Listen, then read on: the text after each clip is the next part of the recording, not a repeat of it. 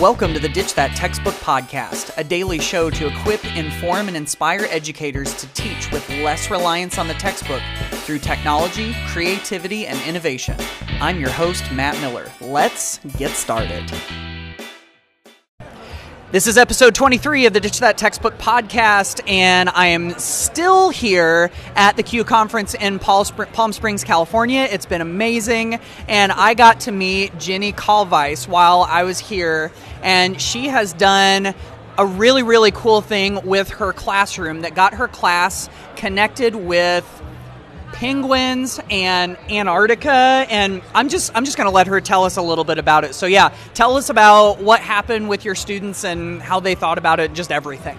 Matt, I'm at St. Columban School in Garden Grove, and I'm a third grade teacher, and I follow your site, and I had learned about penguinscience.com, and I teach my students, part of our science curriculum is to learn about the different environments and things that affect the penguin's life and geography. And so in the site, by Jean Pennycook is the researcher, and she goes to Antarctica during our winter time because then it's their summer down there.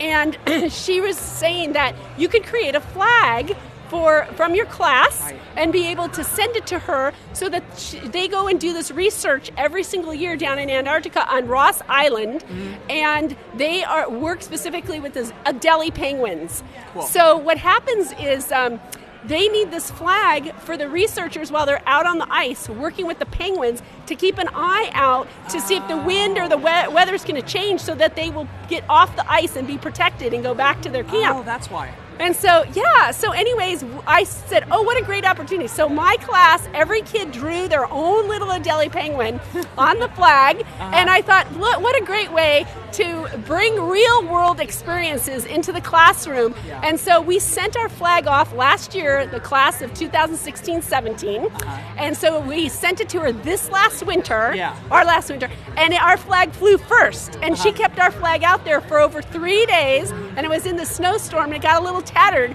but it came back, and all the researchers signed it. We got to follow. She documented the flag, and they watched 10 penguin nests this observation time.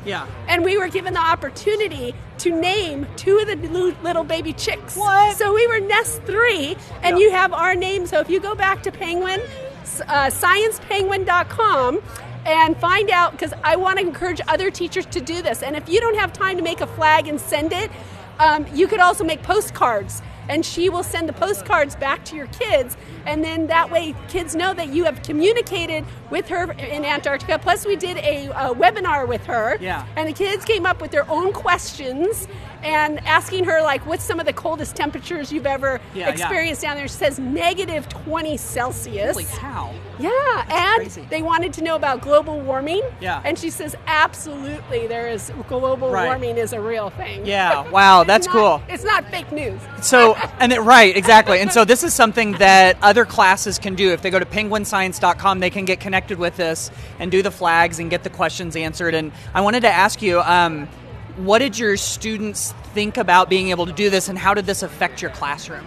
This affected my classroom because now this year's kids, because they were so motivated of experiencing this and seeing all this connectivity between real world and learning, that now we're creating, this year's class is creating their own flag to send for next year. So it ended up being an ongoing live global project, and then plus our students are global learners, and we advertise that at our open house, and they all made different book creators on the different species of penguins, and so they are little penguin experts now, and they refer to it and they write stories about it, and so it has just opened up an opportunity for kids to own their learning, and they'll never forget this experience because they continually go on and they're looking at the different temperature data that they can find on there.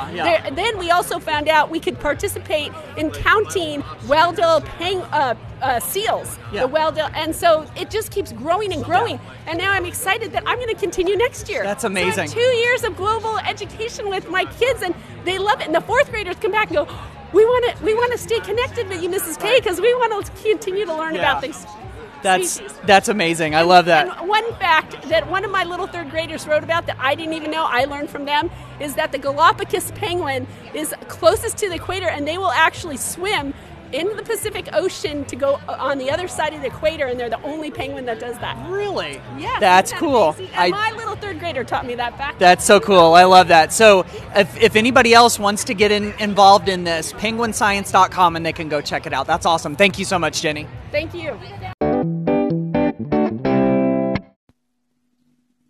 Hi Matt, this is Beck Hadfield from Canberra, Australia.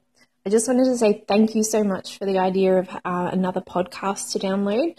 I'm in the process of downloading a few and I'm looking forward to listening to them. I love podcasts. They're awesome ways of learning on the go, and I really love listening to this podcast and also the Google Teacher Tribe. Thank you so much. Thanks for listening to the Ditch That Textbook podcast. Be sure to subscribe to the podcast on iTunes, Google Play, Stitcher, Spotify, or wherever you listen to podcasts.